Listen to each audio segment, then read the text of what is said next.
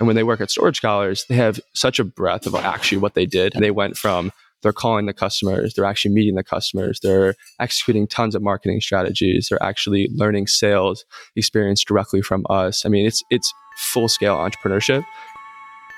This episode of the Matt Report is brought to you by Mindsize. If you're looking for WooCommerce support, check out mindsize.com for all of your WordPress or monthly WordPress maintenance needs. I've said this again, I'll say it a million times because it's the last episode of the year and the support from Mindsize is coming to an end this year. A fantastic sponsor throughout 2021.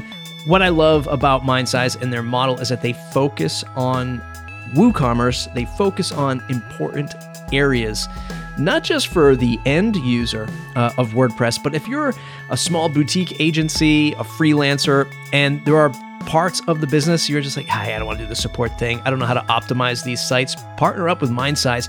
Send your customer to Mindsize for that monthly maintenance, that optimization, especially if it's a high-powered WooCommerce store. You don't want to mess around. Thank you, Mindsize, for supporting the show. Check out mindsize.com for all of your WooCommerce support needs. I typically open up my monologues with setting some tension or to attempt to provoke how a grand idea might come together in the upcoming audio. I don't have that today. What I have is a young entrepreneur that impressed me with his story, branding, and how he's approached the business of, well, college movers. I know you normally tune in for the SaaS-powered wins or the WordPress unicorns, but trust me when I tell you, Sam Chasen, founder of Storage Scholars, is bringing the heat. I'll admit his story was so good that I almost didn't believe him. I fully expected to decline the interview headed into our pre-interview meeting. Luckily, that wasn't the case, and now I'll be rooting for him on the sidelines, hoping he can turn this business into a massive success. And by the way, we do talk WordPress, WooCommerce, and the platforms he's tried in the past, so we're still getting our hands dirty here. If you enjoyed today's episode and want to buy me a virtual coffee in support, go to buymeacoffee.com/MattReport. That's buymeacoffee.com/MattReport and show your support for the show. Okay, here's Sam Chasen. Storage Scholars is a door-to-door white glove service for college students. So basically the way that the service works, it's generally for out-of-state or international students. I was from New York. I went to a school called Wake Forest in North Carolina, and I had two international homemakes, one from China, one from Ethiopia. And I would stereotypically see them bring over two large suitcases overseas. They'd buy the rest of the stuff that they needed at Target, Bed Bath & Beyond, et cetera. And there was just no way they were going to ship back their bedding or school supplies back to China, right? So I thought it had to be a better way type deal. So the way the service works now is students receive boxes and packing supplies a week before final exams. They pack up their stuff. They snap a couple photos of the items they're looking to store, add any extra insurance, lock up their room, and go home. And then we generally have contracts with these universities. We get key access from the dorms. We use students on those campuses to do a contactless move out about 24 to 72 hours after campus closes, store it for the summer, however long they need to store it for, and then have it ready and waiting in their new room, pre-delivered when they arrive back on campus. So that's Storage Scholars in a nutshell.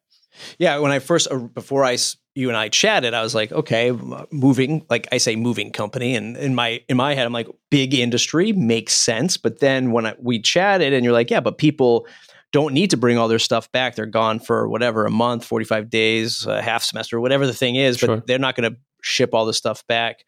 And I was like, wow, this is really interesting. You mentioned that there were some competitors out there kind of doing this same thing, but just kind of half-assing it, right? It was just a little bit of one thing and a little bit of the other, not the full complement. What are you doing better than the competition?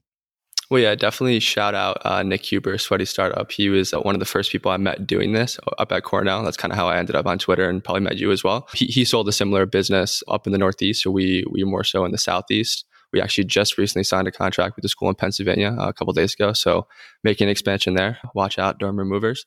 But a lot of it has to do with not only the university partnerships, so we're doing everything by the school's books. There's some others kind of companies out there that will just farm emails, blast to a school and just figure they can get 30, 40, 50 customers per school and say that they operate at 80, 100 institutions across the country. We're more about building deep, in-depth relationships with those schools, and not only with the administration, but then also really fostering entrepreneurship on these campuses and kind of hand selecting 2 to 3 students, generally sophomores, so they have some longevity, and bring these kids on board, having them shadow us. They can learn really important like marketing, operations, entrepreneurial type skills in school, and ideally pay their way through college kind of the same way that I did. Yeah. So it's like these are my words. You tell me.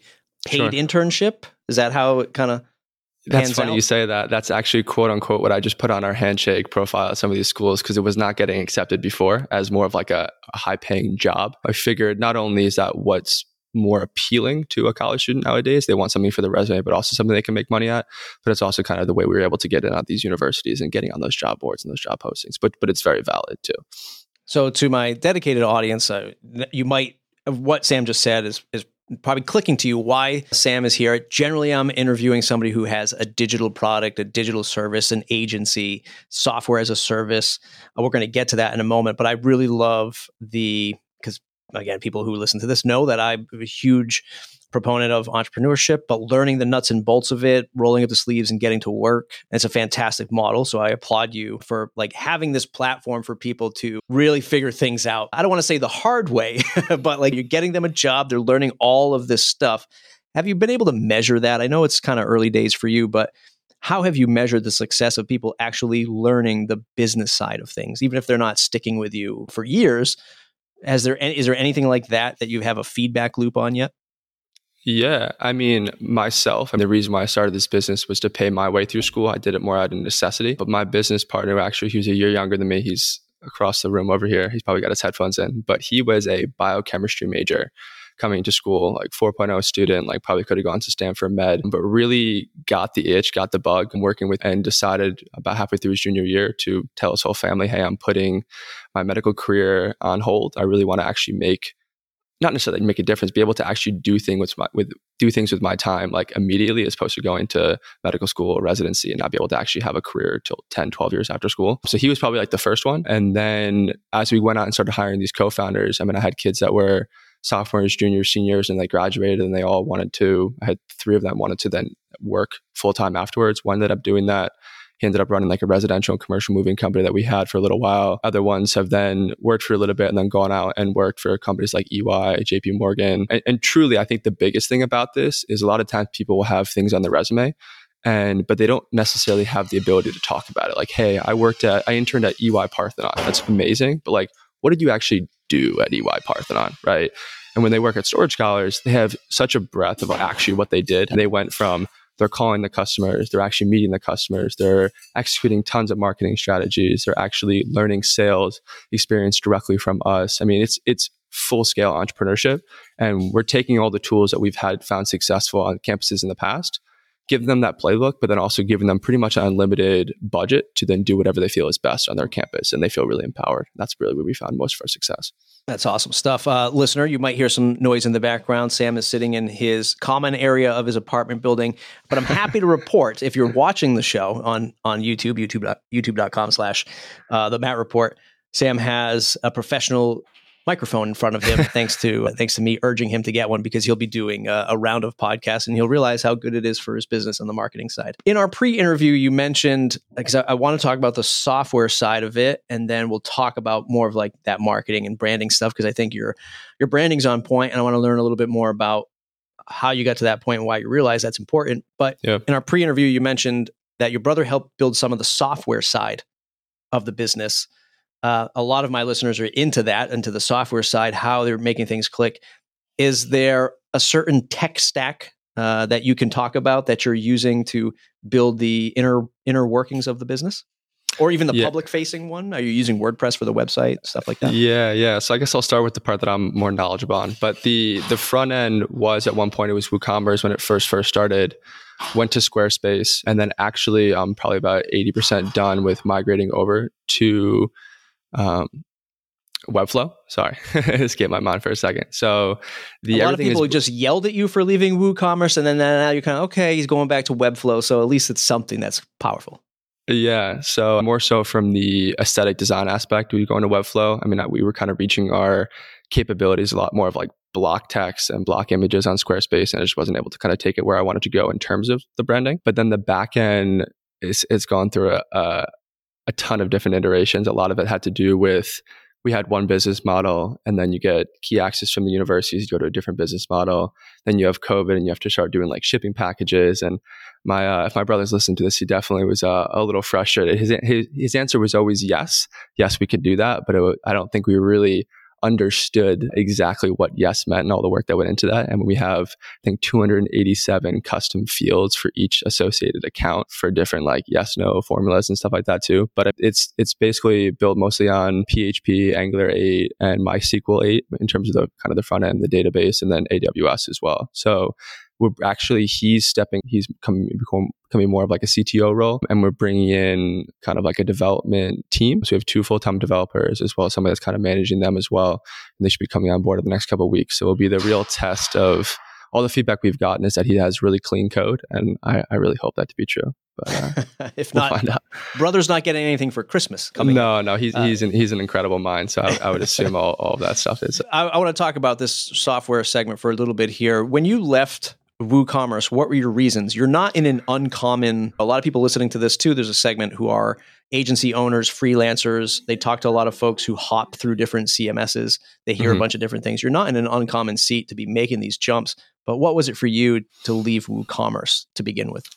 Yeah, you have to appreciate that I was 18 and I was building my first ever website. And I just said to my brother at the time, because he was the only like technical person I knew, hey, like, what should we build a website on? He kind of helped me build the WooCommerce website to begin with. And then I had a friend that was working for kind of a different startup. It was a food and bev startup, so a little more of a prettier interface. He's like, you got to use Squarespace. You got to start using Canva. And I'm like, this is mind blowing to me. Like, I can actually just drag and drop and make this, as opposed to relying on my brother to actually go in and design something where he was extremely technically sound, but aesthetically it was probably more of a secondary. So that was more so just the ability for me to do it myself. But I'm sure now, 5-6 years later, WooCommerce would have been more of a drag and drop. It just was a little more intimidating at the time.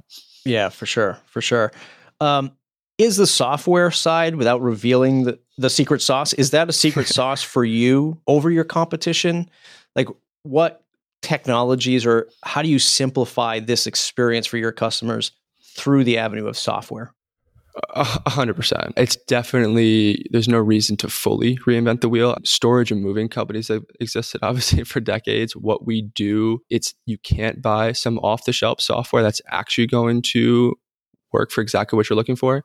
So we've definitely scoured the competition. We've built our own software, and then we've also kind of taken probably some of the 10% from these other companies that work for them and put it into our platform, of course, making kind of like a Franken business of storage scholars for the college Jordan's game. But I think a couple of the things are, you market to the college students, but the real customers are kind of the parents.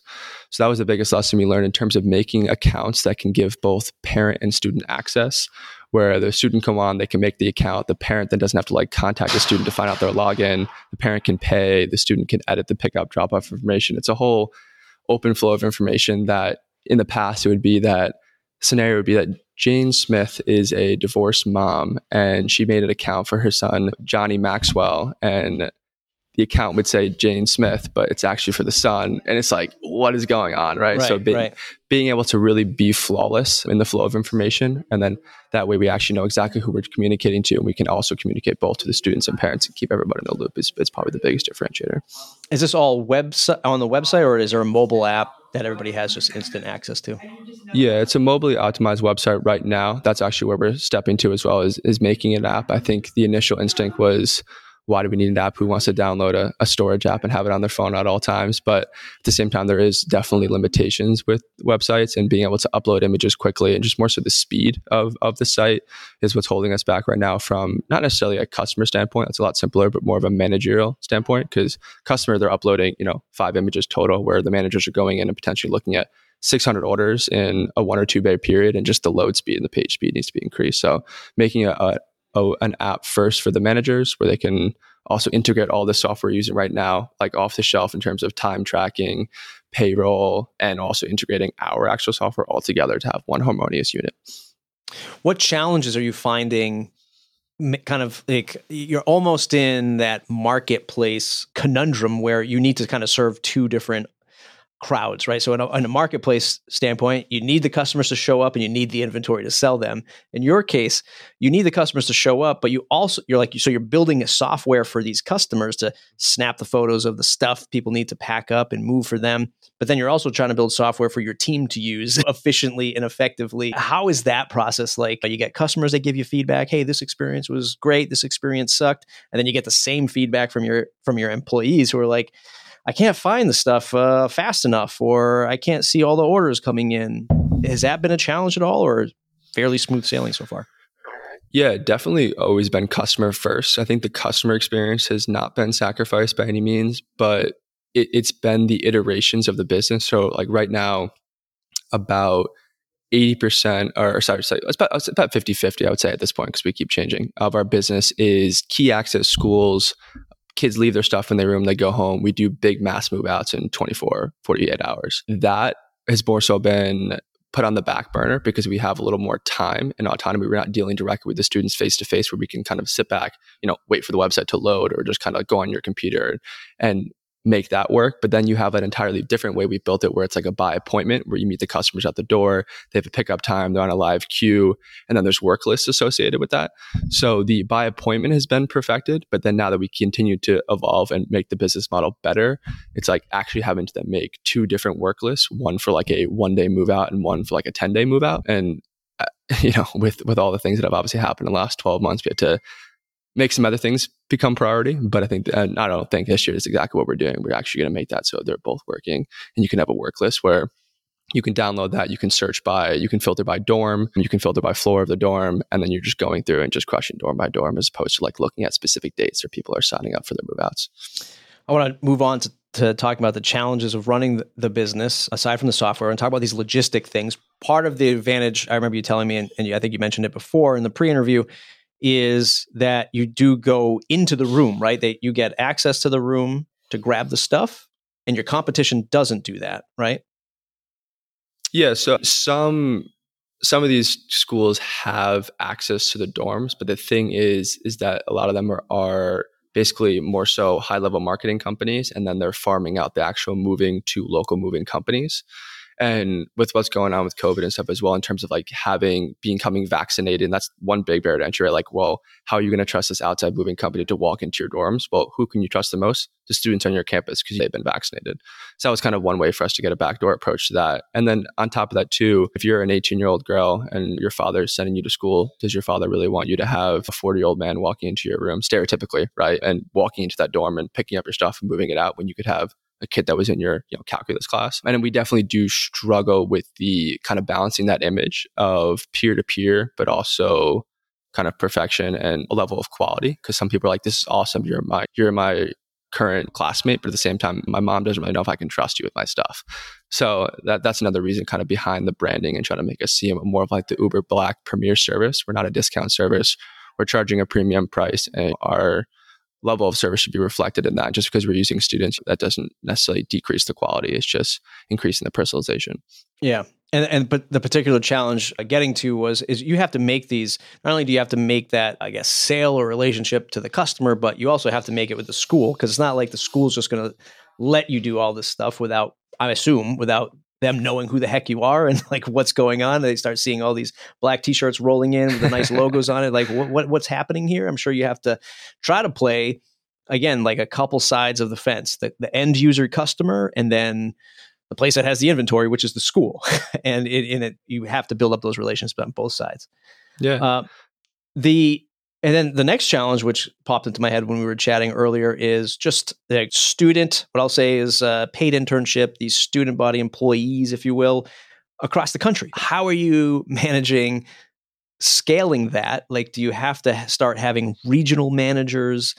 Yep. People, once they do graduate school, they become an actual full season employee with you, and now they're managers of that school. How does that ramp up for you? Yeah, so we call those internships, we call them campus co-founders, because we truly believe that they are kind of co-founding in some ways, like franchising their campus. And they can either get an inflated hourly, upwards of $15 to $20 an hour at a base, or they can essentially get like a percentage of revenue. And then of course, they're going to see that increase the more years that they're actually operating. So when you have, like, for example, you had a kid who was a sophomore, junior, senior. By the time he was senior year, he made $20,000 in a single move out based on that revenue schedule, and then he wanted to continue working full time. So I think you have the people that are naturally interested, but the challenge with that, of course, is when we were kind of under $1 million in sales like a couple of years ago, it was, all right, well, we want to bring these people on, but the beauty of this business is seasonal. And as a full-time student, it was possible. But like now that we're graduating, we're no longer in school, we have all this extra time. And like what you alluded to, we're spending a lot more of that time actually selling universities and kind of university sales as opposed to just building up this marketing and then trying to do the move out and then do the move in and kind of just taking a rest because we actually have school to do. It's finding a job to do the rest of the year. So as we've been able to grow, I think the beauty of this is that the more people that have actually wanted to work full time, we've been able to give them full time opportunities. So we hired a kid from Elon. We hired a kid actually just from College of Charleston a couple of weeks ago. He came on full time. And then we have 2 more in the pipeline, one from Richmond and one from Washington and Lee University that are currently seniors. And if expressed interest in working post-graduation, I think for the first time, I'm really excited that we actually will be able to give them full-time opportunities as, just like you said, as regional managers. And one, managing their region physically, but then also helping to then manage remotely, another 5 or 10 other schools under their domain.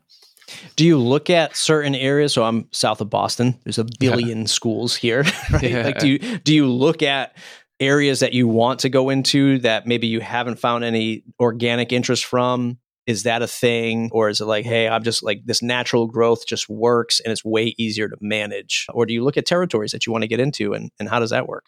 100%. So I went to school in North Carolina. So natural expansion was Virginia, South Carolina. Saw a competitor that had a school in Texas at SMU. So that's why we went down to Texas, Rice and SMU this past year. I just moved down to Texas to expand that region, Texas and Florida. But I'm from New York. My business partner's from Boston too. So we definitely have our sights set on the Northeast. There's just actually a little more competition up there. And that's not necessarily a bad thing. I mean, being a fast follower is definitely a lot easier than trying to educate not only the school, but the customer on what a valet storage service is. So I'd rather just go in where they've had a previous service provider that's just bad, and then we can just go in and take over. But where we've found kind of those pockets is actually we started going to housing conferences. So conferences that have the residence life, the operations people. And that's actually where we met this one person from Pennsylvania, where by no means were we meaning to expand there, but we developed a great rapport. She loved what she heard. And she was like, yeah, I'd love to sign an exclusive contract with y'all. That'll happen in the last couple of weeks. But now it's like, oh, well, no, that puts some eyes on Pennsylvania. Maybe we need to expand there a little quicker. And Pennsylvania's got probably 20 schools that we could expand to. And once you have that kind of density, there's no reason not to. Yeah. I'd imagine, and correct me if I'm wrong, like I would imagine when you go into expand into a new territory, your biggest or potentially your biggest spend is going to be marketing and advertising just to get the word out there. It's not like you're having to ship a bunch of product or these amazing boxes that we're going to talk about in a second. But is there any kind of like thing you have to ship in and store your own storage stuff, something really meta? Like, is there a thing you have to ship out there, a box of stuff, and people just have to rock and roll with it? Yeah. So I'll ship a box or 2 of our Storage Scholars boxes to the co-founders, tell them to go out and buy a table, give them their corporate credit card to go do that. And that's going to have shirts, cups, stickers, banners, phone backs, kind of that kind of marketing material. But the beauty too is that on any first year campus, whether we're talking about marketing materials or whether we're talking about like storing kids' actual things, is that there's a really nice thing called self-storage that's usually 5 minutes from campus. So when we're not necessarily sure about a market, the numbers can look great, but it doesn't necessarily mean people are going to use the service. So we'll use self-storage almost exclusively for the first year. And then once you have that market proven, then you're going to go out and you're going to find an industrial warehouse lease. But that being said, that's also another challenge of the business because we might need 10, 15,000 square feet from the 4 months of May to August. But then all these kids move back in. You might have a couple of students that store longer. You might have some marketing materials, some extra boxes, but that's going to come down to a maximum 1,000 square feet, right? So then you're kind of downsizing either to self-storage or you're coming up with a really creative lease with the landlord. But that's definitely a tough aspect of the business too, is finding that space. Oh, when you raise $1 billion, I hope it's not one of those WeWork stories where you set out to be a co-working space, but you ended up being a real estate company. And then like, why the hell do you own all this property? And you're like, we're really a moving company. And then the term sheets are all imbalanced. Let's talk about marketing for a second. Yeah. Towards the end of the show, great marketing. I think I know the answer, but why did you focus on it? How did you focus? How did you know that marketing is really going to work for something like this, or branding and your logo and stuff is really going to work for something like this in a competitive market?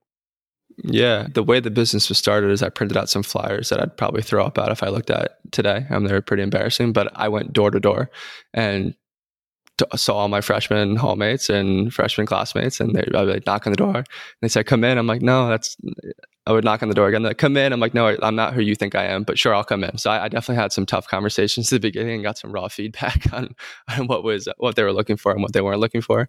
But I think initially too, in terms of like a branding aspect, after kind of doing that customer discovery, was the best advice that I got from one of my entrepreneurship professors is there was a competitor on campus, and I was like, "Oh, they're charging $14 a box. I'm going to charge $13.50." No, he's like, do not be the discount service. Like, always charge more but provide more too, right? So I wouldn't say day one, but from day two, it's like, okay, yes, we need to go out there, be the premium service, and service the top level customer and give them the service that they desire. And the whole black and white was really trying to be the premium, futuristic, uber black type experience, luxury experience, as opposed to being, I don't know, like a green, eco-friendly moving company. We are absolutely eco-friendly. I don't mean to say it like that, but I feel like sometimes there's definitely certain colors that elicit certain emotions, and I want it to be more of a sleek, elite luxury brand. Yeah. Every time you're moving students, do you always rocking the branded boxes, or is it like one branded box on top and the rest of them are brown? No, absolutely. So not only does that give you the brand awareness, but actually, so we used to use obviously brown boxes, right? And we would buy these stickers, and they would put the sticker on top of the box. They'd also put the sticker on their out of box item, their TV, their refrigerator, whatever. But in terms of like an inventory perspective, if you imagine you have a box and then you stack another box on top of it and you have a sticker on the top, well, you can't see it, right? So those boxes were also designed because they're writing their name, their order number, their item number on the top of the box. They're also writing it massively on the side of the box. So actually in the storage facilities, they're lined up and you can see all their names very, very clearly. So from just like an identification standpoint, that was the purpose of it.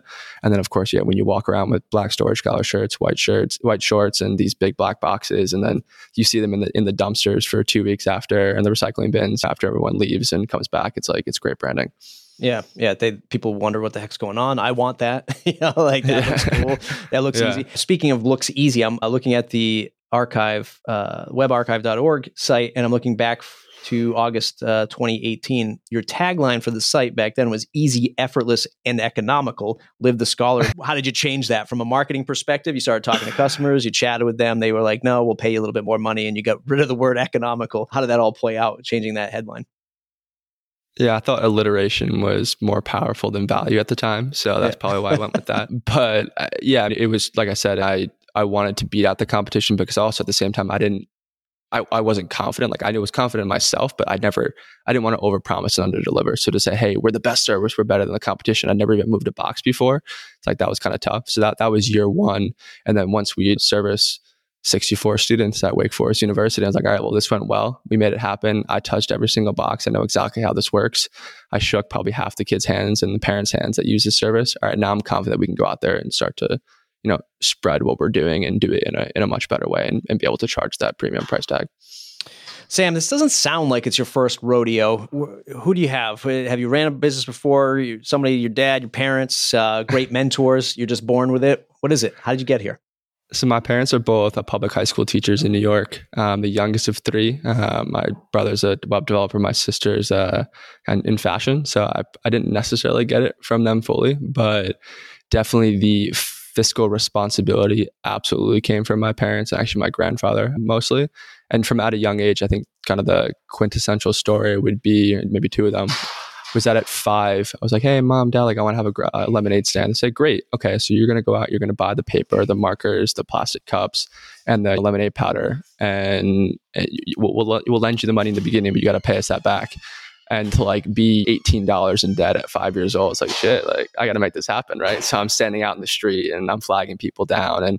And from that point on, even at, age 9, I'm like, oh, mom, Frankie wants an Xbox for Christmas. Oh, okay, well, how are you going to get that for him, right? Well, it's like I wasn't poor, but it just kind of giving the fiscal responsibility at such a young age is what kind of drove me to start to develop these skills very early on and start flipping ATVs, cars, and stuff like that in high school, and selling candy out of my locker in middle school. I was always kind of hustling.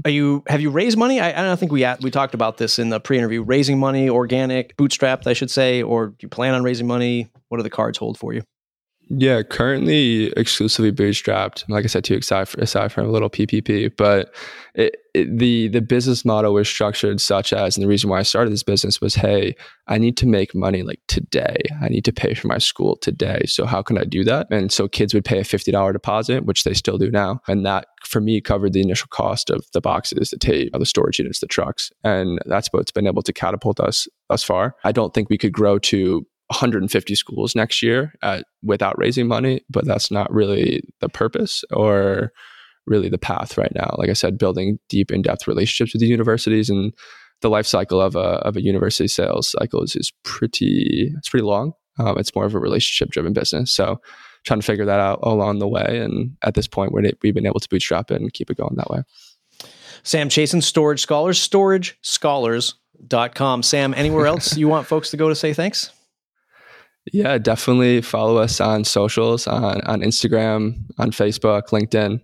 We are definitely trying to be a young company. So give us some broad feedback if you're in that age demographic, 18 to 21. Let us know what we're doing right. Let us know what we're doing wrong. Love to hear from you.